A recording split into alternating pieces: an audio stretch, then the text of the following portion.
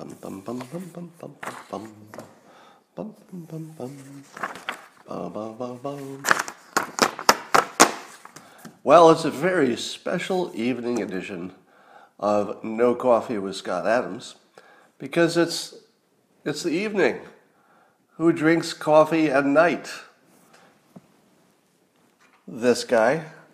Yeah, caught you off guard, didn't I? Do you have a beverage? Do you? A bong or a joint? It's fine. Whatever. Beer? It's good. It's evening. You can. We're not all working tonight. But I am. I never sleep. But you should. It's good for you. Join me now for the bonus simultaneous sip. It's happening now.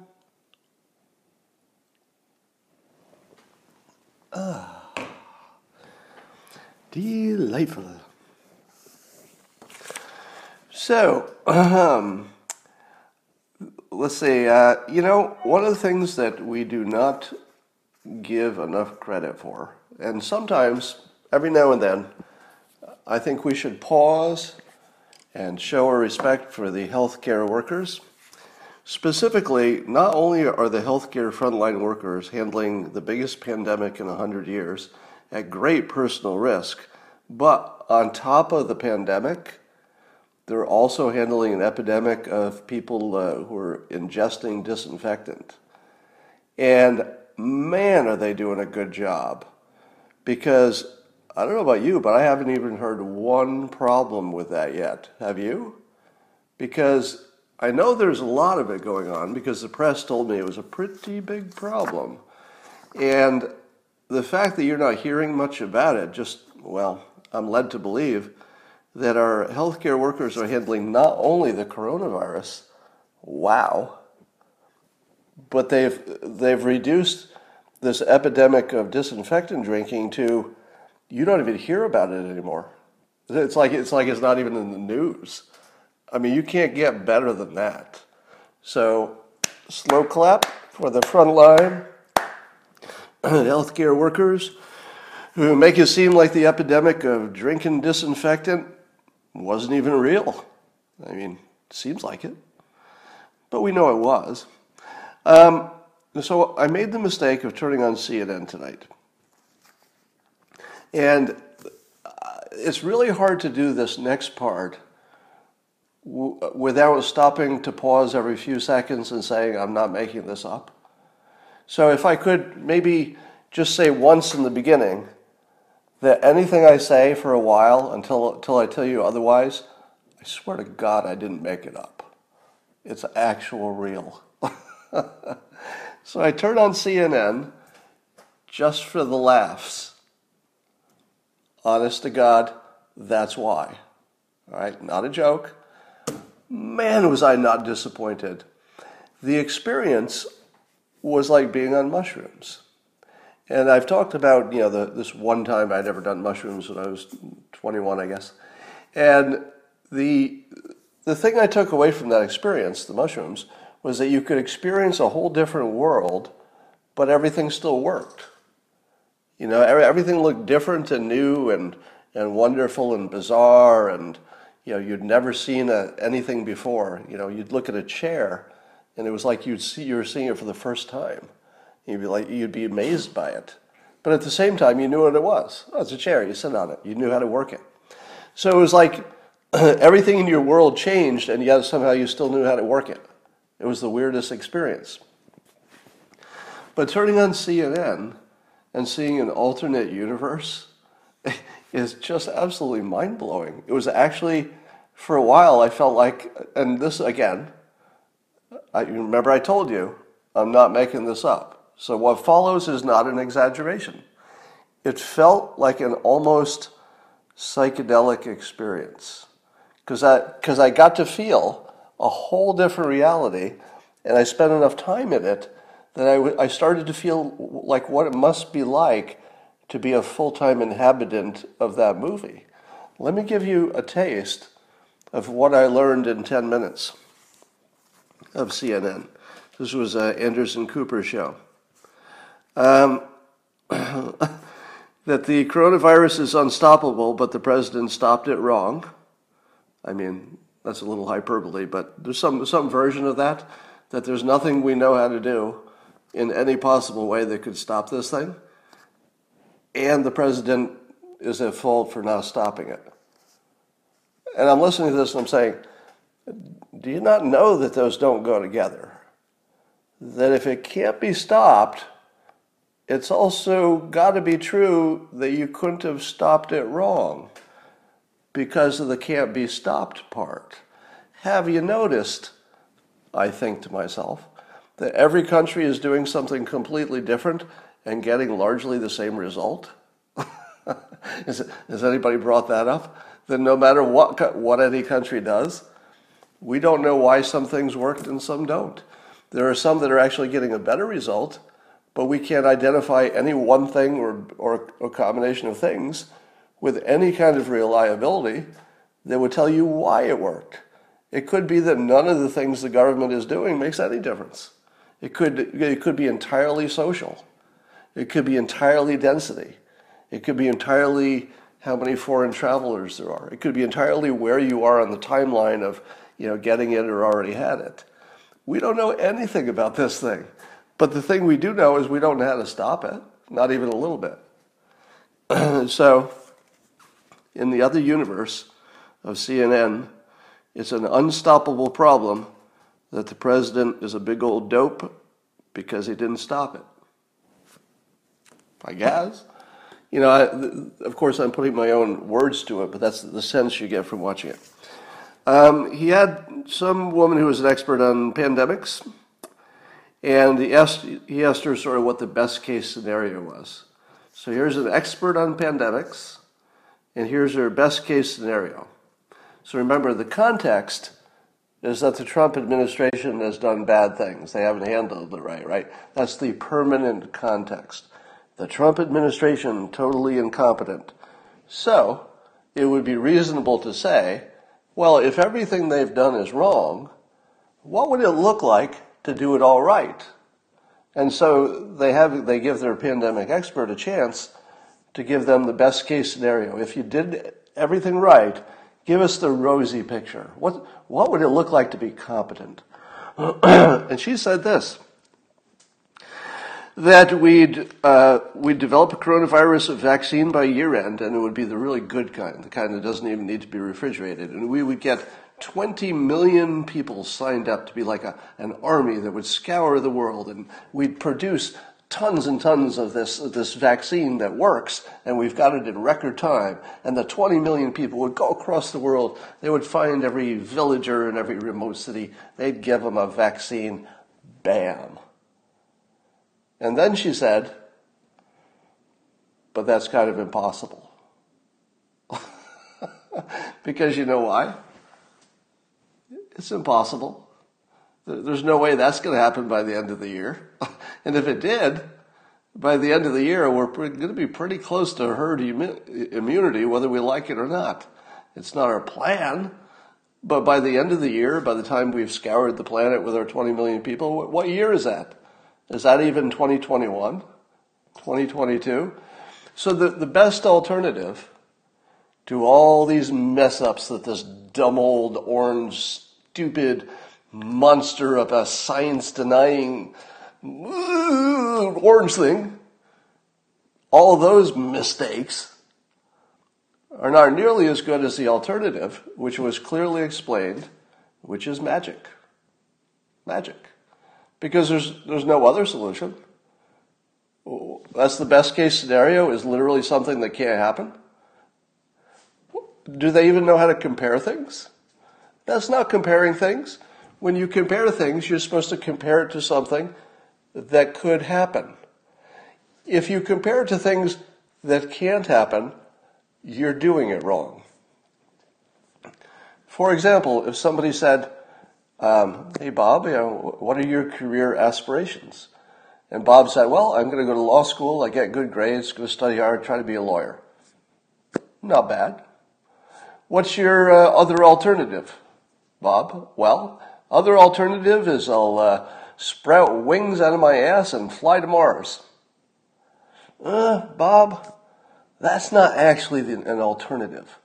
Because what that has working against it is the impossibility of it, because you're not going to sprout wings out your ass and fly to Mars. So really you haven't offered me an alternative. You've just told me an impossible thing. So you're doing it wrong. That was a terrible example, but you know where I'm coming from. Oh, I'm not done yet. Then Anderson Cooper spreads the idea that the president disbanded the crisis task force. Wait for this. You have to hear this. Anderson Cooper speculated, because he did say that he can't know what somebody is thinking, and then he went on to tell us what somebody is thinking. But at least he admitted that it can't be done before he did it. That's progress. And he said that, he's speculating anyway, that the president disbanded the coronavirus task force because, wait for it, he was embarrassed for getting called out for suggesting that maybe people should ingest disinfectant to cure the coronavirus, which, as you know, but apparently the viewers of CNN don't know, never happened. He puts it out there like it happened. That didn't happen. The president was talking about light as a disinfectant. There is a real product in testing right now that literally injects the disinfectant, the light, into the lungs. They don't know if it works yet, but it's based on solid science. There are real, serious companies doing it. It's not shady people. So, but on CNN, they're still, days after it's been the most widely debunked story in the face of debunked stories, they're still reporting it like it's fact. And I ask myself, because I really don't know the answer to this, do their viewers really think that happened? I mean, imagine living in the world where you think that the leader of your country may have tossed out the idea of drinking bleach. And just think about that. Think about it, you wake up in the morning and you're like, and you start screaming because you know you woke up into a world in which your leader is an orange monster who's encouraging people to drink poison and die. That's actually what you think you woke up into, an actual world like that. And why would you think that? Because it's on the news. It's actually on the news. But of course it didn't happen. So, all right, but there's more. There's also the magical thinking that the president should have done something sooner. All right, that's going to be the main attack on the president, is he didn't take it seriously sooner. But of course, the reason he didn't take it seriously is that the experts were advising him, and they had not yet turned up the heat. So he was doing everything that his critics asked of him, which is he was very clearly and quickly and unambiguously following expert advice. It just happened to be wrong. So you'd think they would mention that. You'd think that would be part of the story, that, yeah, maybe he was a little slow on this based on our perfect hindsight, but are all of their viewers so dumb that they don't know that we only know it now? We didn't know it then. If it was so obvious then, tell Tony Fauci, because he didn't know. Apparently he didn't know. Now, of course, China is to blame for giving us bad information. So there are perfectly good reasons for it. But on CNN, those perfectly good reasons, which are China lied, Fauci was fooled, Fauci gave Trump bad advice based on bad data from China, Trump followed the bad advice. That's the story. But over on CNN, he just started late. That is so different. That is not even the same universe. Yeah, he was dumb. He just started late. And their viewers watch that. They go, yeah, big old dumb orange monster told us to drink bleach and he didn't take a pandemic seriously? My God, I'm so afraid of what's going to happen. I need Joe Biden. Stat. They also talked about disbanding the task force as if that's crazy. Now, here's where having some experience in different domains really serves you well. And I'm going to guess that there may be some experience lacking in the people who were on that episode. And here's how this works. When the government disbands the task force, that is not the same as not working on the problem. You'd think that they would explain that. Anybody who's had any experience in a big organization knows that it is very common to build a task force. It does its work, and then when it gets past the critical period, as we have in a sense, because we now have enough supplies, we have enough ventilators, we have a blueprint of a plan. Everything that can be done by the federal government has sort of been done, which is that they backstop the states to the point where the states really want to do their own thing. The citizens of those states want the state to make the decision. They don't want the federal government to make it. And the president said, well, who's the best? And here's the beautiful part. We can't tell the difference between genius and stupidity. We really can't. We think we can, but we can't. It looks identical because both a genius and a stupid person will do something that doesn't make any sense to you. So if you don't understand why somebody's doing something, just keep in mind there might be two reasons, not one. One is that they're smarter than you, right? This might be an example of that. So the way CNN is reporting it is that the president's just sort of trying to put the responsibility of who dies on the states so that he can get reelected. Because people are going to die no matter what. But if the president says, all right, it's up to the states, then the responsibility is on the states, and it's a political move. And so the president is cleverly moving responsibility for killing people off to other people. Now, is that what's happening? Yeah, that's one of the variables. But of course it's CNN, so they can only handle one variable at a time. So is there anything that a president does that's not political, a few months before the election? No, come on. Everything has a political dimension.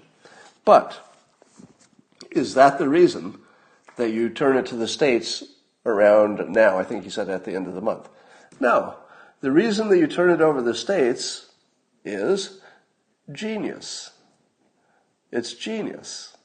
Here's why. And by the way, this won't be the first time I've said this. So if you remember some of my earlier periscopes, I was making a big deal about the fact that the federal government is the wrong instrument for making the decision. Because it is a life and death decision. And you put your president in this position, and he should not make the decision. And the position is this: Mr. President, do you want the poor people to die, the sick people, or the old people? Because whichever way you go is going to move the emphasis. There's a lot of overlap in those groups, obviously. But the emphasis of who dies is going to be largely determined by whether you're favoring the economy or the absolute avoidance and health aspects of the virus. So the president did what the Constitution understands he should do: push responsibility down whenever it's practical. More importantly, if it's a life and death decision, which these are, that also needs to be pushed down to the closest level of authority that's closest to the individual. Because if you're going to make life and death decisions about me, I would much rather have somebody who lives in my house make the decision. And if that's not possible, I want one of my closest neighbors to make the decision. If that's not possible, somebody in my town. If that's not possible, my county. If that's not possible, my state. If that's not possible, all right, last choice is the federal government. But if it's life and death, and it might kill me, or it might kill my grandmother, and somebody's going to decide, do you go or is it grandma? I want that decision pushed down to the lowest level. And I've been saying this, right? I know I always get blamed for defending the president no matter what he does. But you can fact check this, that I've been saying it for a while. The presidency is the wrong place. Let me also tie this to something I've said consistently for a while too. On the question of abortion, I've said that the only person who shouldn't be in favor of abortion under any circumstances, no matter what party they're in, is whoever is the president. And the reason is that the president should be the only person in the country who will never kill an American, period. Now, maybe the death sentence for federal offenses and the military are sort of separate things.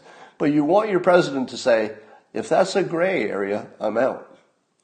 If it's a gray area about who lives and dies in the United States of the innocent citizens or the arguably innocent citizens, when you're talking about a fetus, different opinions, you don't want the president on that conversation. That's the only person in the whole country who should say, I'm out. I'm out. Drive that down to the lowest level because it's life and death. Now, if you can get away with the Supreme Court handling it, that's cool. But in any case, the president should get out of that decision. And he should get out of the life and death decisions for the coronavirus. And by disbanding the task force, the guidelines are in place.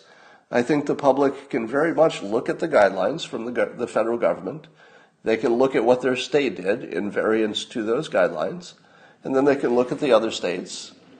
They can make up their own mind. I mean, I'm not sure we'll ever be able to know for sure who did the good job. There are just too many variables involved. But we'll be able to look at it. And if you ask me, this is really exactly the right time to disband the task force. I believe we got tons of information. How much of it was accurate? Right? The task force gave us probably, more inaccurate information than accurate, if I'm being fair. Now, that's not necessarily their fault, because there was no accurate information to be had. So they were passing along the best they could with the best intentions. But the result was that we were not better informed. Were you better informed because they told you masks don't work? And I don't have to go through the list, right? You're not really better informed. And so I think we've all been educated up to the level that we don't need the task force anymore. So I would agree that's the right time to get rid of it. I'm totally on with that decision. But here's the funniest part of that Anderson Cooper episode.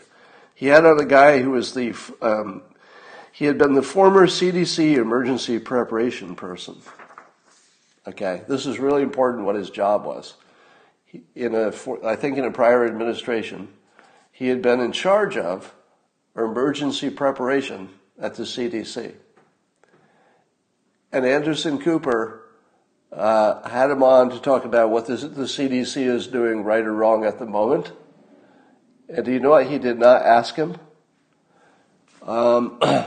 You are in charge of the CDC emergency preparation?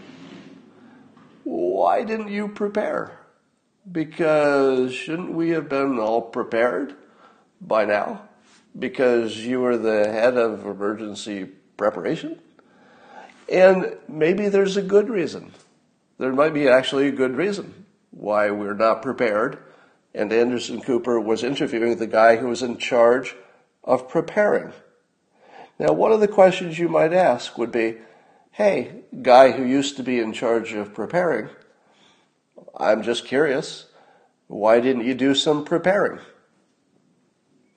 Could you answer that question? That question was not asked because the narrative of the show is that Trump is, orange man bad. So I guess that didn't come up. All right. So much happened since this morning. It's interesting. Here's a question for you. I was listening to Tucker Carlson's show, and he was talking about going through the whole timeline of all the bad things that China did to conceal how bad the coronavirus was. And then, worse than that, they not only concealed it, but they concealed it. And then they bought a bunch of PPE for themselves, meaning that they got a bunch of masks and they, started buying stuff so they'd have enough.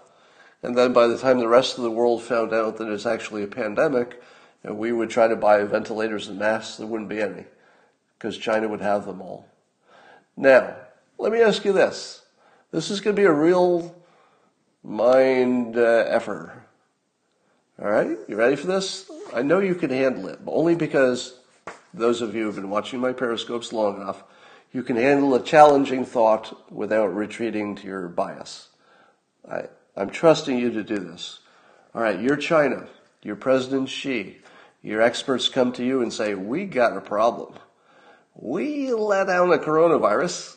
It looks like it might destroy much of the world. Could be hundreds of millions dead. We don't even know how bad this thing is. But I'll tell you what, we're going to run out of medical supplies really fast.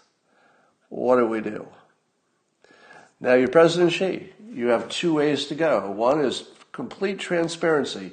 You say, immediately tell your peers in the scientific community, immediately alert the UN and the World Health Organization and tell them that we have created, accidentally, but we've created this massive problem and you all need to get ready.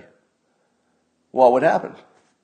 Well, what would happen is China would not have nearly as much access to medical supplies, right? But if they don't tell the world, then they can hoard the supplies. Let me ask you this. Which one did their population want them to do? If the people in China had been a democracy and they could vote on that question, which of course wasn't possible, but if they could have voted, would they have said, it was an accident and it's every country for itself? We have the advantage that we found out first because we created the accident, but it was an accident. And it's every country for themselves. And by the way, this could be so bad that if we take care of ourselves well enough, we will be the leading country in the world when this is done, because this might take out the United States. What would you do if you were President Xi? Moreover, what would you do if you were any resident of China and your choices were telling the world and your own population, dies on the streets for lack of medical attention and the right proper, protective gear? Your entire country is destroyed. Your economy goes to hell. There's cannibalism on the streets. Or you make it somebody else's problem. Because after all, what is the motto of the United States? The motto of the United States is not, let's treat everybody equally. Nope. The motto of the United States is make America great again. America first. What would we do if it was the United States? What would President Trump do in the exact same situation, but in the United States? If somebody came to President Trump and said, we messed up. This virus got out. This is totally our fault. But if you tell the rest of the world, 10 million Americans are going to die. If we put it off and make it their problem, there might be 100 million people who die in other countries, but we might be able to save 10 million here, and we're not even positive about that. I mean, we're kind of guessing, but it feels like that. And they say that to President Trump. What's he do? Would President Trump stay true to his often stated philosophy of America first? Because if he did, he'd do the same thing China did. Or would he say, this is bigger than all of that? This is just bigger than all of that. Now, I don't think that President Trump would have even had the option, because we don't stop freedom of speech. So if it happened in our country, our scientists would just talk to the other scientists. That would be it. So it wouldn't even be a question of the president being involved in a decision. The information would just flow out like it does from the United States. So I just put that out there to say, nobody is harder on China than I am. As most of you know, they killed my stepson with their fentanyl in 2018. At least I blame them, at least partially. Of course, he's to blame primarily. And I hate them more than anybody hates them. Trust me. But I look at this and I say, this is a real one-off. I don't know if any other country would have acted differently. I don't know. Do you? Do you know if any other country would have acted differently? Because I don't know. Now, I don't think that that matters in terms of how we treat them, because they did make their choice. And part of that choice is that they would have to accept the blowback. In other words, they made a decision with full knowledge, I assume, right? They had to have full knowledge that there was a high likelihood this would all come out, and they would have, possibly devastating long-term effects. But maybe it was just a better bet. Maybe it was. If their economy opens up sooner than ours and does better faster than ours, it was a good bet. So, I don't know. Those are the things I'm thinking. So, did you hear the story about the British scientist expert who recommended quarantine for everybody and lockdown for everybody, and then found out that his married mistress was coming to his house during the lockdown and then going back to her family? Like, oh my God. I don't have anything to add to that story, but if you haven't seen it, just go read the story for entertainment purposes, because it's just jaw-droppingly awful. All right, here's the funniest thing that happened, which is that President Trump finally decided to give a nickname to Kellyanne Conway's husband. Now, before we laugh about this, let me explain something about humor for the few people who don't know. Now, I've often said that 1/3 of the public actually doesn't have a sense of humor. But even the people who do have a sense of humor, there are, varying degrees, and there's a nuance that I don't know if everybody appreciates. And it goes like this. If an ordinary person had made a deep insult about Kellyanne Conway's husband, what's his name? George Conway, and had made that comment about his physicality, any part of what he looks like or whatever, that wouldn't be funny. Even if the actual insult was kind of clever, I don't think I would be amused by that. Because this is random person saying an ugly thing about somebody who, maybe isn't the best looking. That's not fair. Like, I'm not cool with that at all. But when the most powerful person on the planet calls George Conway, who is, of course, the president's biggest critic probably, when the president of the United States, the most powerful person in the world, calls George Conway Moonface, well, that's just funny. I'm sorry. That's just funny. That's just plain funny. Now, I get that not everybody thinks that's funny. But the part of it you have to understand is that it's the president's position that makes it funny, because that's the thing that makes it out of sync, right? If an ordinary troll says an ordinary insult to even a famous person, you don't even register it. It just doesn't mean anything. It's completely within the expected universe. So remember, I was teaching you about humor, and how if you can create a situation that makes sense but it doesn't make sense, then people's laugh reflex will be triggered. So you want to create situations that have a humor logic to them, but they don't actually make sense. And then the brain will try to make them make sense, but it can't, because it doesn't make sense. And then you'll laugh. It's sort of like being tickled. It's like a reflex. Well, if an ordinary person insults another person, there's nothing unordinary about that, and your brain just processes that. Oh, troll, insults, victim, bam, no laugh.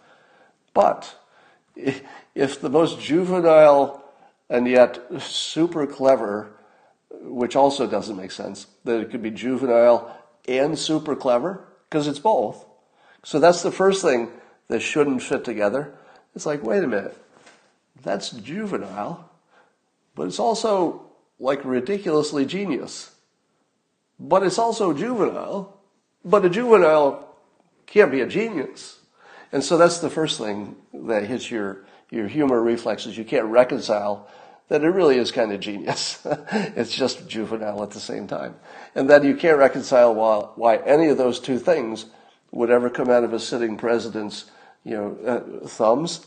And then you just go, I can't even understand this. And then you just start laughing, because it's all things that don't belong in the same place. Now, the president, I've often said that he's unable to be uninteresting. I don't know if he even knows how to be uninteresting. His just normal mode is always interesting. And part of the way he does that is that he makes things, he puts things together that your brain doesn't want to put together. Like you can't quite make sense of it, but you sort of know what he's talking about. And he does it so often that you lose sight of it as a technique, that he's continually putting not quite logical things together, and your brain is trying to keep up, and it's trying to cement them together as he's going. And while you're struggling with the last one, he's already on to the next one. It's like, oh, but how will Mexico pay for the wall? I don't even know how that works. And then he's on to the next topic.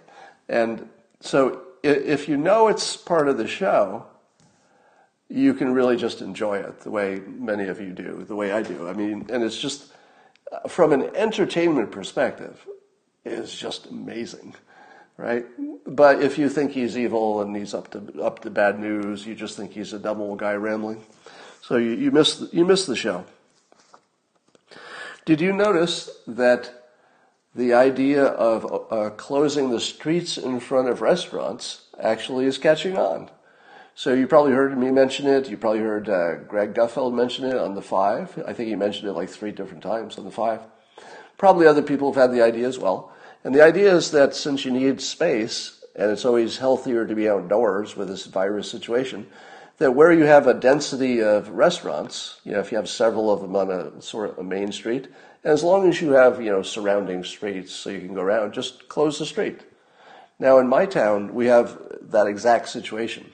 We've got a tiny little downtown that's mostly restaurants, or I don't know, a lot of restaurants, not mostly, but a lot of restaurants, and they fairly frequently close the street for like street fairs and events and stuff. So it's sort of built for that. It's just perfect. So I sent that idea. I guess there's a restaurant in Tampa doing it. There's some other people playing with it. And it's just the obvious solution.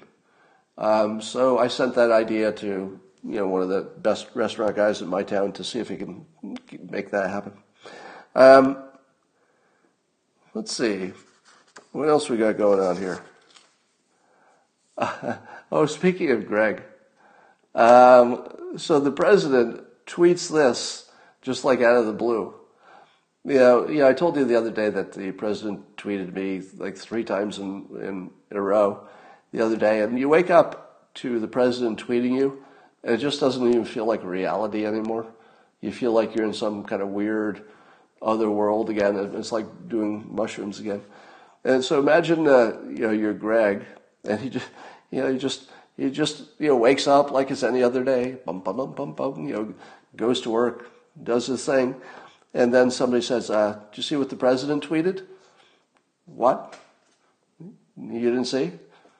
What? Did you see what the president tweeted about you? What? Now, I don't know if it went down like that, but maybe it did. Anyway, this is what the president tweets. He goes, "Wow, congratulations to Greg Gutfeld, a one-time Trump hater who has come all the way home," which is hilarious. His ratings easily beat no talent Stephen Colbert, nice guy Jimmy Fallon, which is just a wonderfully dismissive insult, nice guy Jimmy Fallon, and wacko last placer Jimmy Kimmel. Greg built his show from scratch and did a great job in doing so. And I love that last line. Oh, that last line is just that. The dagger. You can feel the dagger going in just because that Greg beat all of these people, and he's he says good things about Trump now and then. So Trump's just putting the dagger in, and the dagger's like it's an inch in, and then he gets to this last line, and and you can feel like, oh, that hurts quite a bit. That dagger's about an inch in, and then the president says, "Greg built his show from scratch."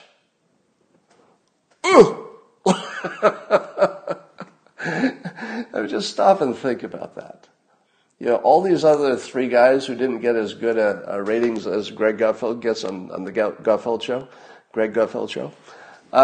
Every one of them just inherited a show that had such a long-time audience that they couldn't have ruined it if they tried. Think about the difference between just inheriting somebody's chair, which is largely what the other 3 did, and convincing, wait for this, convincing a conservative news network to run a humor irreverent show at night. Like, how do you even do that? Even obviously, Red Eye gave him some traction on that. But so the guy's on two top-rated shows for their time ratings, the Five and Greg Gutfeld show. But I just love the way the president threw these other guys onto the bus and then backed over them and then ran over them and backed over them again. But when you throw in that last part, it's like he built it from scratch, from nothing. He built it from nothing. That's a whole different level. All right. Ben Shapiro tweeted probably the best description of what's going on right now. So you should take a look at that tweet thread. I tweeted it, so you can find it in my toward the top of my Twitter feed. And he makes the following point, which I agree with. I have one small disagreement, which I'll mention, and that is that what Ben Shapiro points out is that we don't have a plan, and we sort of didn't notice it. Meaning that our original plan made sense. We were going to try to spare the hospitals from overcapacity by bending the curve, and we were going to do that with social distancing. Mission accomplished, I'd say, wouldn't you? So that plan seems to have been successful. But now we're at the phase where that plan is doing its thing, and as Ben asks, and then what? Like, what's the next thing? Now, obviously, they're going to try to open up businesses slowly and cautiously and all that. But why aren't we just opening them all? Are we holding out for a therapeutic? Are we holding out for a vaccine that's never going to happen? What exactly is the long-range plan? Because if the plan is that we have to basically just live with it, which means getting it, if there's herd immunity, wouldn't that be great? If there's not herd immunity, well, that's what it is. But we don't really have an option anymore. I've said people are already criticizing the president for not starting soon enough, and maybe being too fast to end it. So he gets blamed for both sides.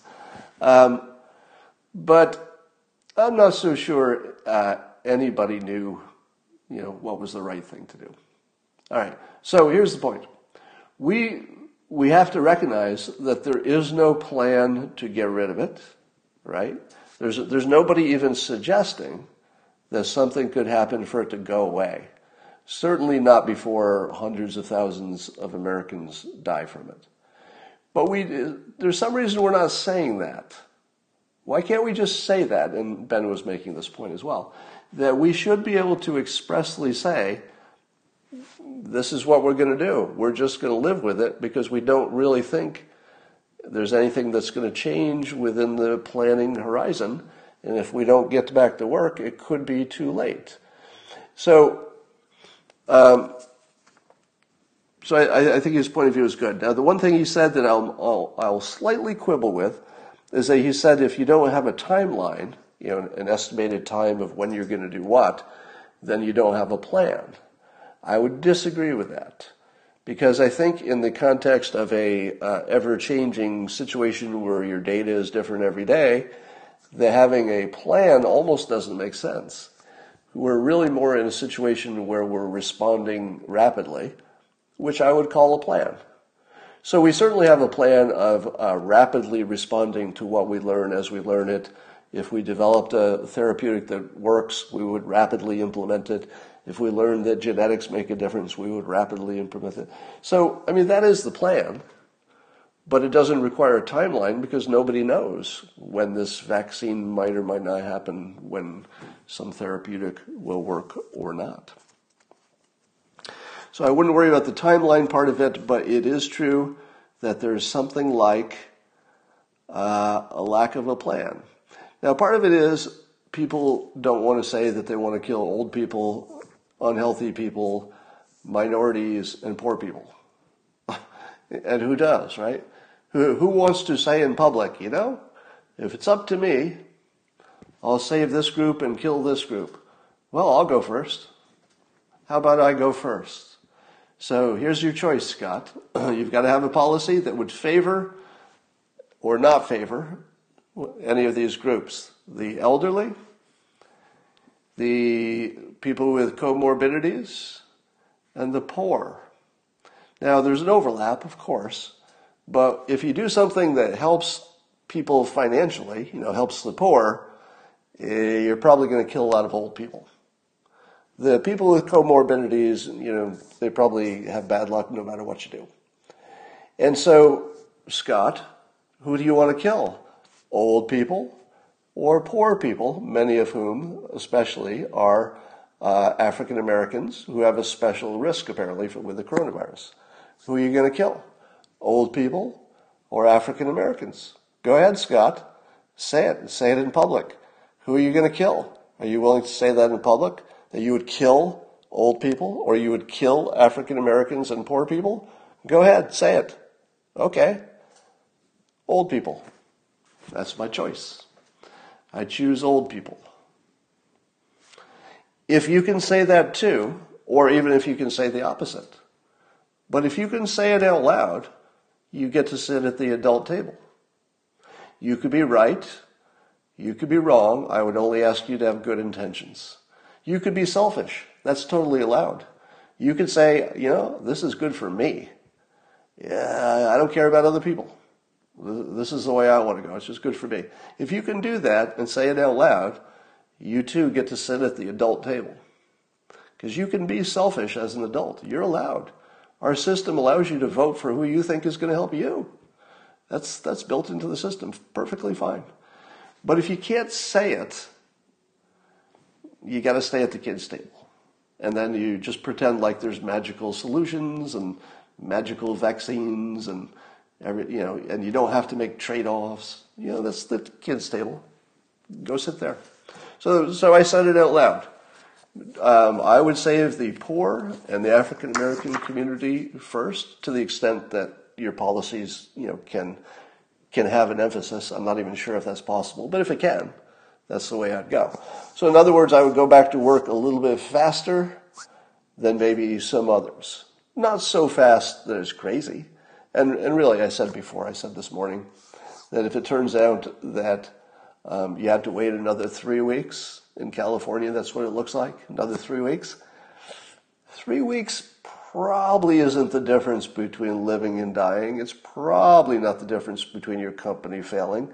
Everybody's saying so, but keep in mind they're all economically ignorant. Let me tell you why things are not as bad as maybe you think in terms of the companies that are going out of business. You're going to hear all these stories from the financially ignorant portion of the press, which is almost everybody, saying that all these restaurants are going out of business and closing, etc. What they won't tell you is, what is the landlord going to do? What do they do with a building that used to be rented and now it's still a restaurant, but they own it? What are they going to do? Well, the smartest thing the landlord could do is make a deal with the owner, the restaurant owner, and say, look, you didn't pay me for 3 weeks. You're totally underwater, but so is everybody. So is everybody. Can you come back? And the best thing for me is you come back, because that's the best thing for the landlord. And that will always be left out by the financially illiterate. That all these companies that are declaring bankruptcy and closing and saying they'll never open up again, that's not exactly true. Quite a few of those that think they're closed for good are going to come back to a world in which people are way more flexible than they imagined. They're going to have banks that say, you're bankrupt, I'll still give you a loan. Imagine that. Imagine a world where you're going to be able to walk into a bank and say, I'm bankrupt. Last week, will you give me a business loan? And the bank will look at you and say, were you in business 3 months ago in a successful restaurant? Yes, I was. And then, restaurants actually are hard to finance. So maybe a restaurant's the worst example because it's going to be hard for them to get a loan. But it's always hard for restaurants to get funding. But for an ordinary business, the bank is going to say, I'm not sure I care that you're bankrupt. I care that, it's a real business and you can pay the bills, but everybody who came in this week is bankrupt. It's universal now. So I think that you're going to hear a lot of fake bad news that people will imagine as if somebody went out of business in a world where everybody else didn't. But in a world where massive numbers of people went out of business, the options are very constrained. And the most obvious, best option for almost everybody is to get really flexible and put those people who are out of business back in business as quickly as possible. So I think they could be out of business and then back in business faster than you think, just because it's the easiest way to go for everybody. All right, those are the things I want to talk about. Somebody says another 3 weeks is ridiculous. Well, it might be ridiculous scientifically, but I don't think it would be ridiculous in terms of death. I don't think anybody will die from poverty in 3 weeks. And I don't think it'll be a measurable difference. All right. Texas woman put in jail for cutting hair. Oh, that's the other thing I wanted to say. When this is all over, when all the restrictions are off and everybody can move freely, I want us all to share our stories of massive cheating during the lockdown. I know you got your stories. I know you do. I see you. You're smiling. You're smiling because I know that you snuck somewhere. You saw somebody. You know you did. You let some people come over to your house. You know you did. I see you're smiling. Yep, busted. So when this is all over and you don't feel the red, hot, searing pain of other people's judgment upon you, I want to hear your funny stories of the things you got away with. Because somebody says slept with neighbor, which I'm sure is true. Because I think there are going to be a lot of stories about people who maybe, let's just say, did not obey their government if they didn't feel that their government's rules were, let's say, perfectly crafted.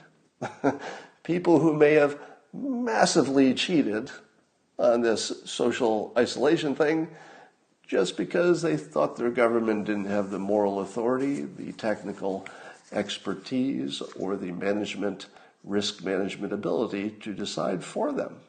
And so they decided for themselves and just figured out how to beat the system. I'm not recommending it. I'm just saying it'll be very funny when we share the stories. Not that I have one. I've been totally good. I know you haven't. I'm not going to read that comment.